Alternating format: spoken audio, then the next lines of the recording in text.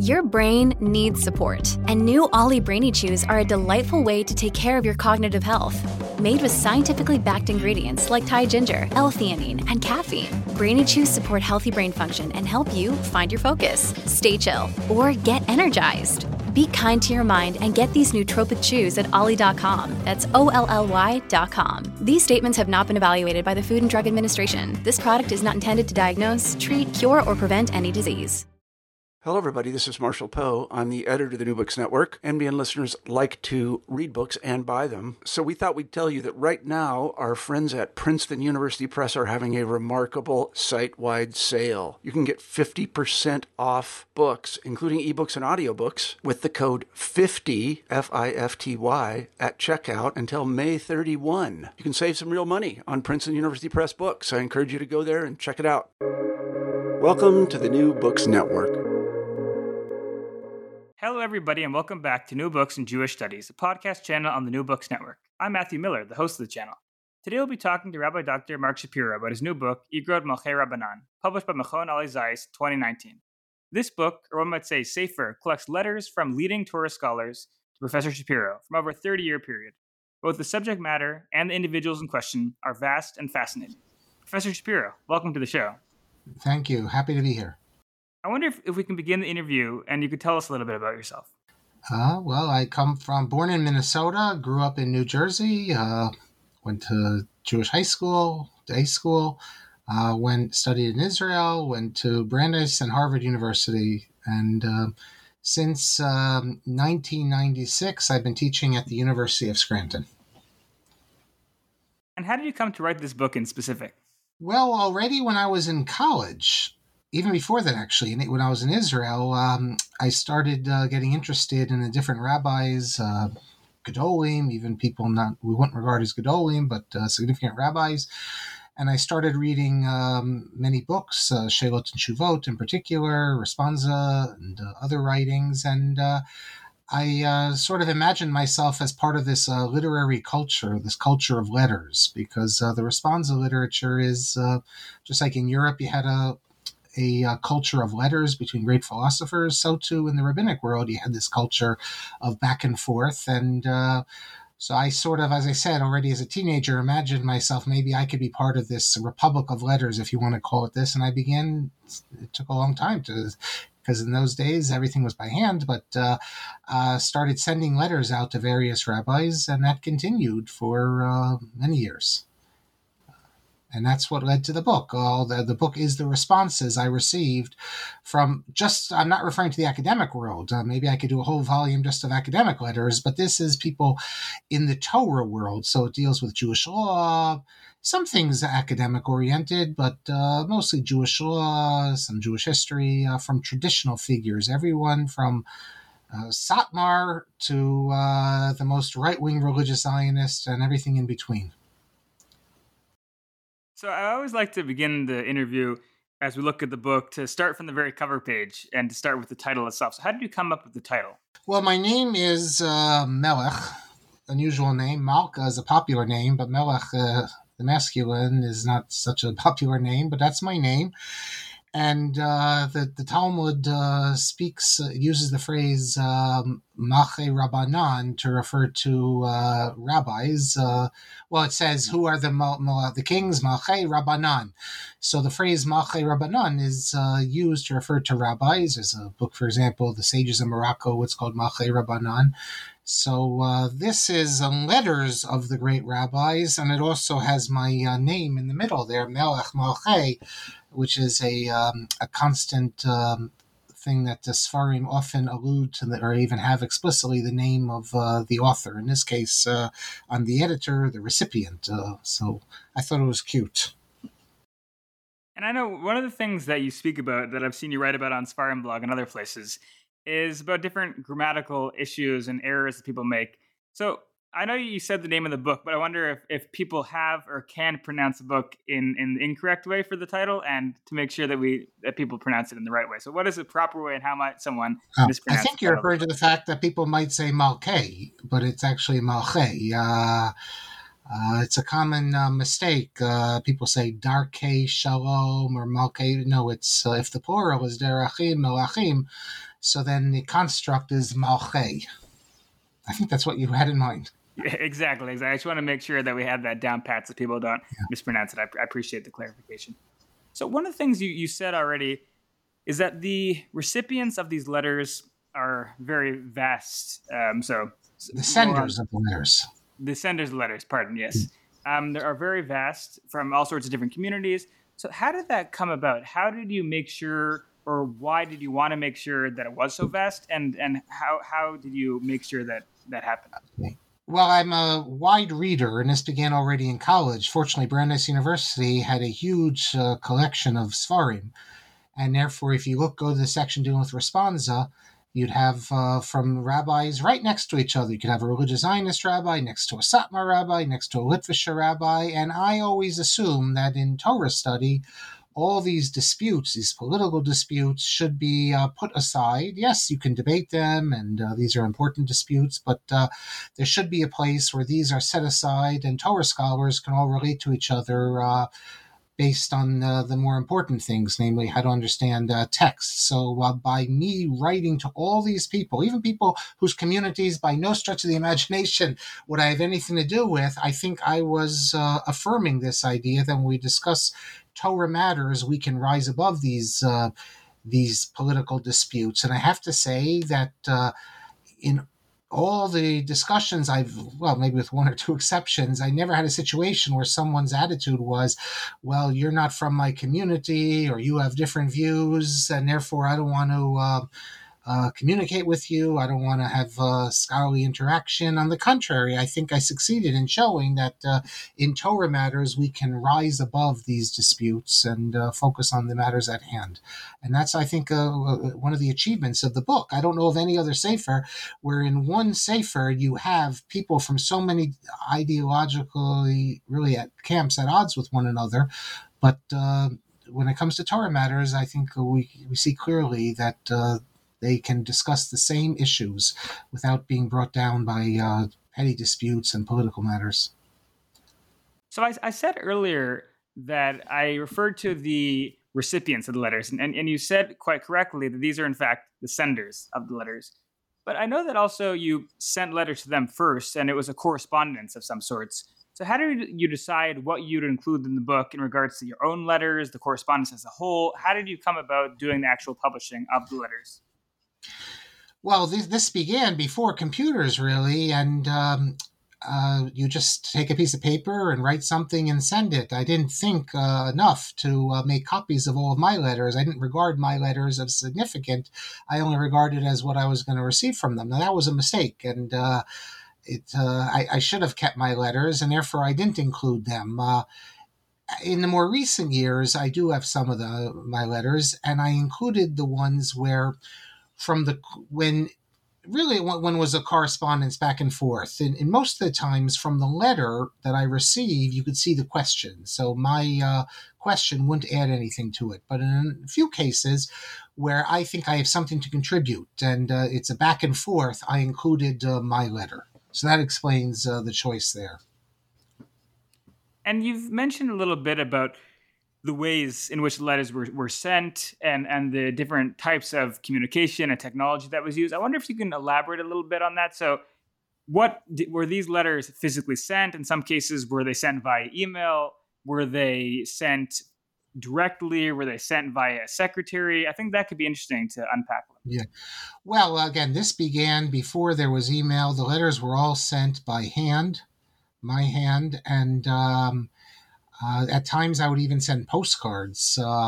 Later, it was, and how do you know where to send it to? Because often the big rabbis, the ones who publish the books, they have their name and their address on the inside cover. Well, you know the name; they have their address. Later, faxes became popular, so there were times that some of these letters were sent by fax and received by fax. None of the letters in the book were actually by email. That was, people don't send letters of significance, it seems, through email. So even though we've had email for a long time, I made sure that anytime I sent to a big rabbi, I sent it snail mail, and that's how I received it back, either by mail or by fax. It's going to be interesting because I'll just make a note. You mentioned email. I mean, I've written a lot in which I use archives. My first book on Rabbi Yaakov Weinberg, to a large extent, is based on private correspondence. In the academic world, the study of history, I don't think they've come to terms yet with it's going to be a problem in the future that now all the correspondence is going on through emails. So unless you're dealing with someone like the president, where their emails have to be saved, recorded, we don't have collections of letters like we used to have because it's on someone's computer, and usually that computer will be thrown out. So it's going to be very hard in 100 years to write the biography of Plony, of X, because we're not going to have a record of written correspondence. And I'm not sure how future historians are going to deal with that. In fact, let me just add also one more thing, that cognizant of this, any important email I get, I actually print it out and I keep it in a file. So one day, future historians, if they choose to, not because of what I wrote, but because of the people who sent it to me, I think they'll find it of interest. That makes sense. That's great. And in regards to the people you're corresponding to, so were you connecting directly with them, or did you connect and send correspondences to different secretaries, or did it depend based on the person, or even based on It is always with them, with the exception of one of the chief rabbis of Israel, that it was through a secretary. But otherwise, it was always with them. And that's why some of the major figures, the book has major figures, top level, what we call Gedolim, and also second level, if you want to call it that.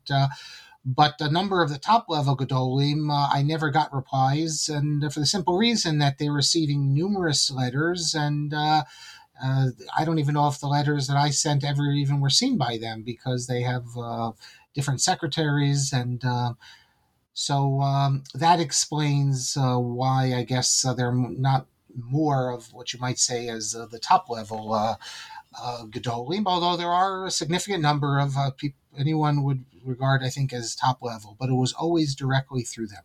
And in regards to the actual language, so I want to get into this from a few different angles, but you mentioned before at the beginning that you'd always enjoyed looking at and reading responsa literature.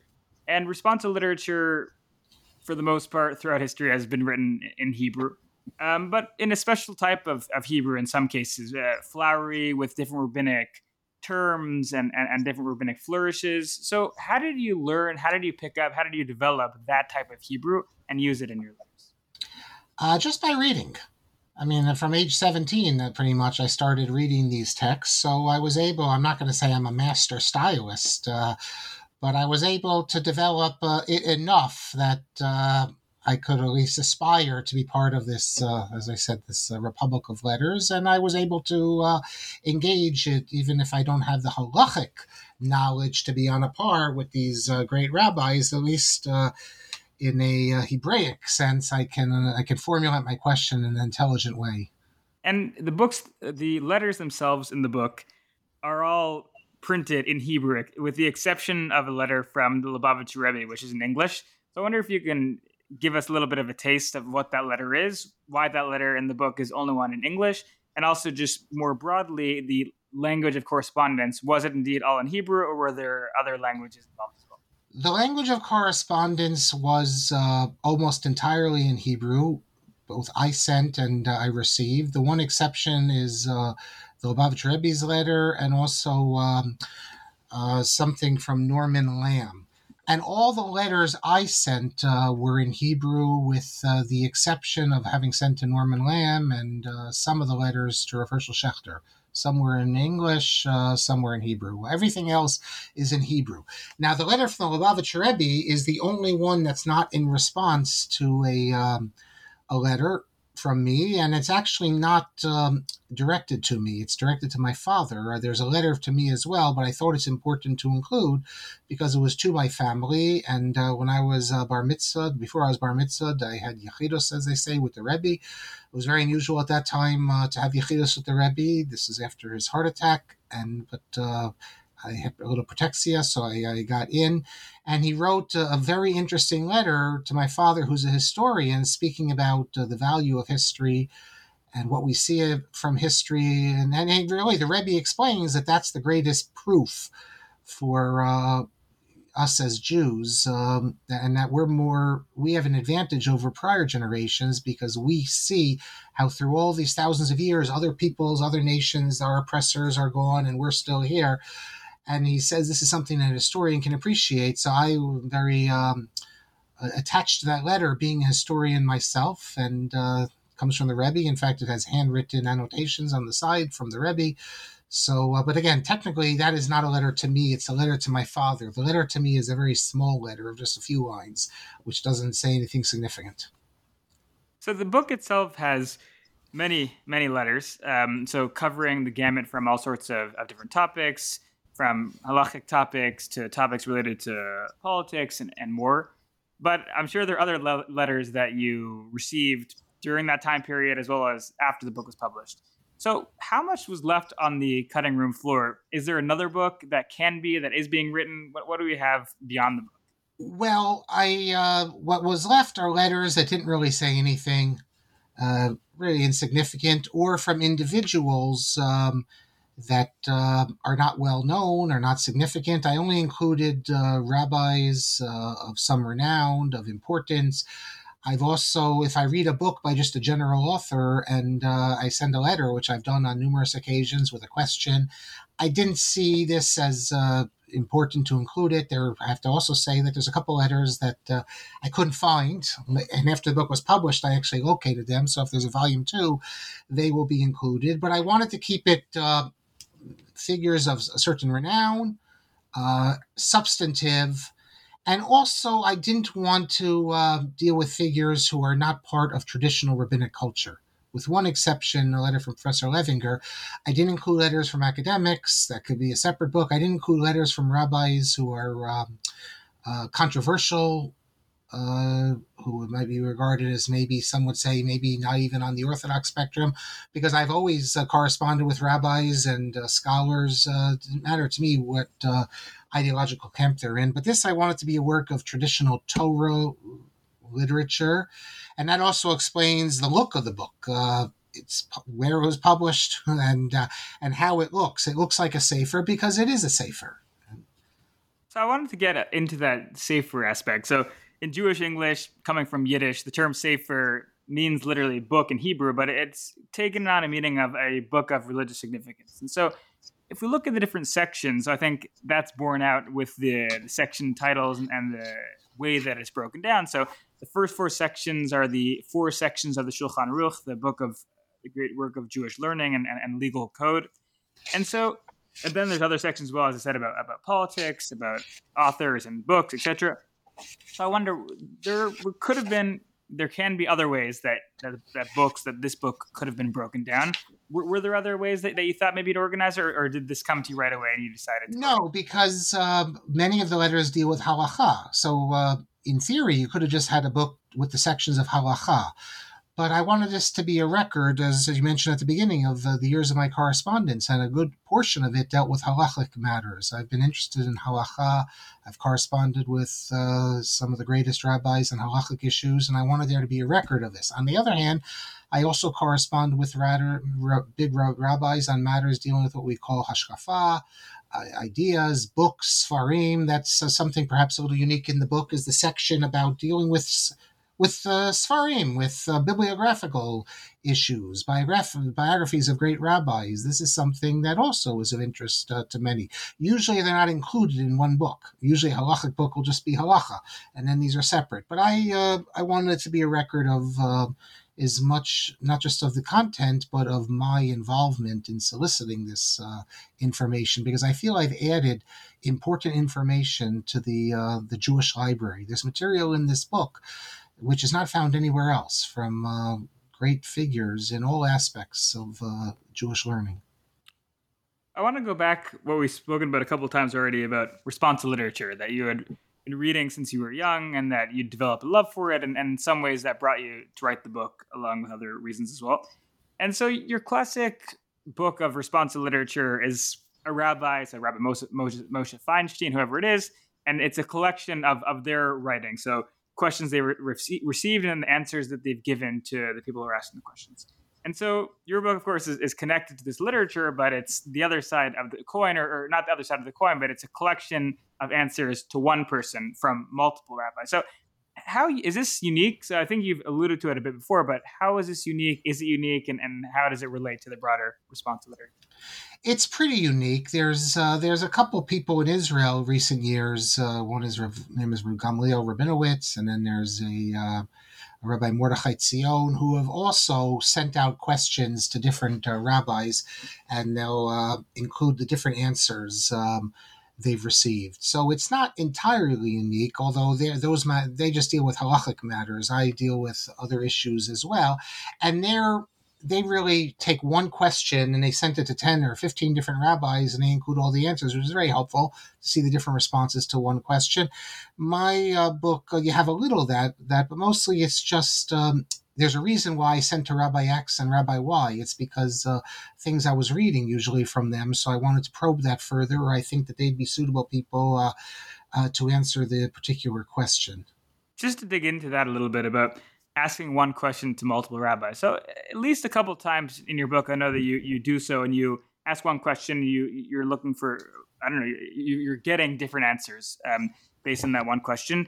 So how did you decide in those cases that you wanted to ask that question to multiple people, to those specific multiple people? And then the other side of that question is, how did they react to that you were asking the same question to the multiple people?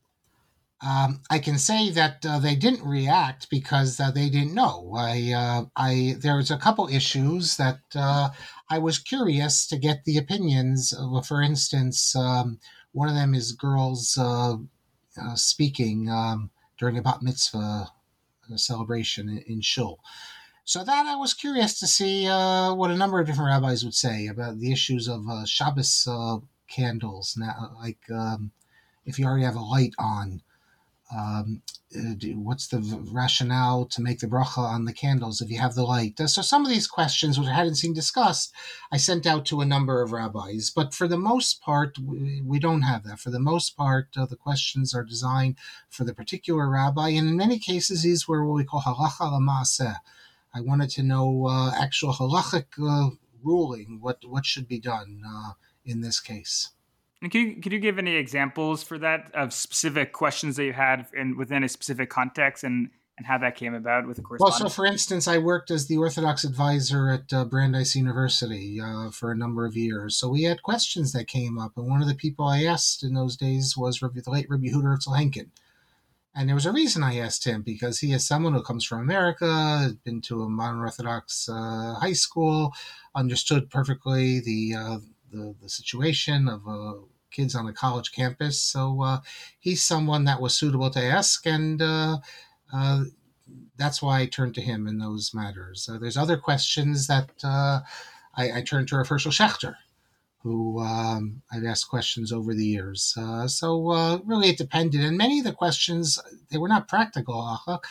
They were more discussions of the halacha. I saw something in a book, and I was curious to explore it further. So and I think the writer, the author, understood that. It's not usual that you get out of the blue a letter, someone asking you a halachic question. You don't have a connection to the person. I think they understood that rather than asking for a psak halacha to bind me as if he was my posek, rather I just want to explore this rabbi's understanding of the law and see his opinion. That makes a lot of sense. And so going back a little bit to the response to literature side of things, so in what cases were there cases in which the question that you were asking and then the answer which was given was in fact included in and incorporated in works of responsa? Well, many of them, of the letters, there's probably about 20 or so, maybe even a little more, where I note that this is published in the writings of the author. See, remember, I found out who these authors were from their books, and I wrote to them at their addresses. So if they had written Sfarim, and that's what they do, they write responsa, so the answers to me then became another responsum. So I soon learned that when they come out with their next volume, to make sure to get it, because odds are that I would be included, and that happened again and again, That's how my name is included in many volumes of Responsa, because the same letters that are in this book were earlier printed in their writings. On the other hand, there were times when, for a variety of reasons, they did not include them. So, for instance, Rabbi Yehuda Herzl Henkin, in one of his letters, deals with a woman saying Kiddush for a college group. And he wrote a small letter to me, and then the letter I included was I had mentioned to the Harvard Hillel rabbi, Orthodox rabbi, the answer I was given, and he then wrote, and then he got a longer letter, and I included it. And Rabbi Henkin told me that he didn't include it in his own volume of Responsa, he said, for his own personal reasons, which was that he was worried it was maybe a little radical, he'd be attacked, although he told me that I could publish it. So there was a few cases like that where the actual authors did not choose themselves to include the letters to me that they wrote to me in their Responsa for a variety of reasons. And then looking on the other side of your letters that you decided to include in the book from the different rabbis and rabbinic scholars, what was the process like to publish them? So were these things that you wanted to ask permission? Did you just publish them because you felt like you could? How did that work exactly? Okay. It's a good question. In the Western world, we assume, and this is the law, that if I send a letter to someone, the actual letter, the physical letter, belongs to the person who received it. But you're not allowed to publish something without the permission. And you can get sued for that. In the Jewish world, although I don't know, you'd have to show damages, but you're still not allowed to. In the Jewish world, in the rabbinic world, the assumption is that when a rabbi sends a letter, this is Torah, and if he doesn't say, keep this to yourself, the assumption is that this is for anyone to see, and people will publish these letters all the time, and there's no objection to that, because the assumption is that a psak halacha, or any letter for that matter, from a great figure, is not a private letter. It's putting forth the Torah authorities' opinion. The only people I asked, because there were some letters where personal things were said and maybe harsh things were said that they did not want, I asked Rav Hershel Schachter and I asked Rav Meir Mazuz, and both of them told me, Rav Hershel Schachter told me I could publish them, not a problem. And Rav Meir Mazuz told me I could publish them as long as I wasn't including any radical rabbis in the book. That is, any left-wing Orthodox rabbis. He didn't want to be included together with any of those, and I told him I'm not. And then he said it's fine. I could publish what he sent to me. We've spoken about the ways that this intersected with your role or title as a rabbi, as someone who is making and thinking about your own religious decisions and decision making. What about the other side of you, the scholar, the academic? So how has this work or the letters themselves, how have they been incorporated into your scholarship and been helpful for the scholarly work that you've done? I can say, by the way, the letters, if you search now Notes or Chachma and people sent it to me, they've already begun to be quoted by certain figures. In fact, there's a polemic against one of the letters by a rabbi in Israel in his volume of Tshuvot. It's against something that Rev. Ephraim Greenblatt writes. I have referred to them on a number of occasions because they relate to things that I'm writing about. But really, this is separate from my writing. It's a separate part of my personality at the same time that I'm doing my scholarship, which is the majority of what I do. As we say in Rabbinic Hebrew, of minyan ubinyan, of what I do is academic scholarship, but I have this as side of me. And so for the time I spent on that side of me over these last years, that's this. And really, the two need not meet. They're really not connected. I think maybe I refer one time in the whole volume to an academic piece I wrote. It's really a separate part of my personality, if I can put it that way. And are there other Sfarim, other works of Jewish scholarship that you're currently working on beyond the academic work that you do? Well, I do hope. I want to finish. I have a book on Rav Kook I want to finish. I've published many Torah letters from manuscript, and I think I would put together another volume just like this one with all the great rabbis that I published, not addressed to me though, but important manuscripts that I published. And I also have hundreds of letters that I haven't published, but I have in my archives. I published some in English. I recently published Letters of Rav Soloveitchik, but I have many hundreds of letters of great rabbis, and I could have a very nice collection of just letters of great rabbis. I've also published a number of articles based on these letters in Hebrew. That is, I'd give an introduction of 10 or 20 pages, and then I published the letter. And so I explain the importance of the letter and put it into context. So it could be that I will do that as well as a future project. And I think, again, that'll be something not just for the world of scholarship, but for what we call the Torah world. That's great. I look forward to that.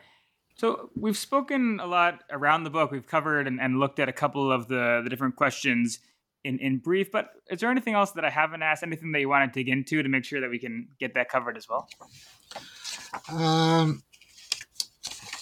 Nothing really jumps out.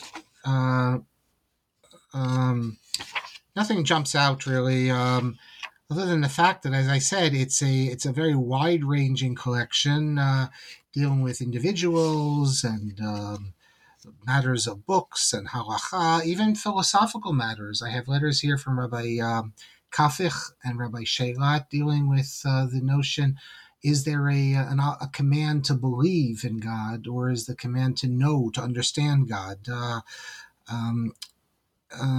All sorts of matters that you wouldn't expect to find in such a book. So I can only encourage people who are interested in Jewish history, Jewish scholarship, who know Hebrew, to check it out. Maybe you'll find things of interest.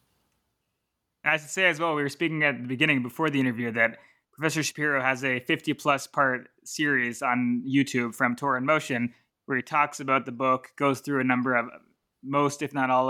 many of the different parts and letters he received, gives some more detail and background about the people in the letters, which is really fascinating and a helpful supplement to the book itself, which I enjoyed as well. All right. Thank you so much. Really, really appreciate your time.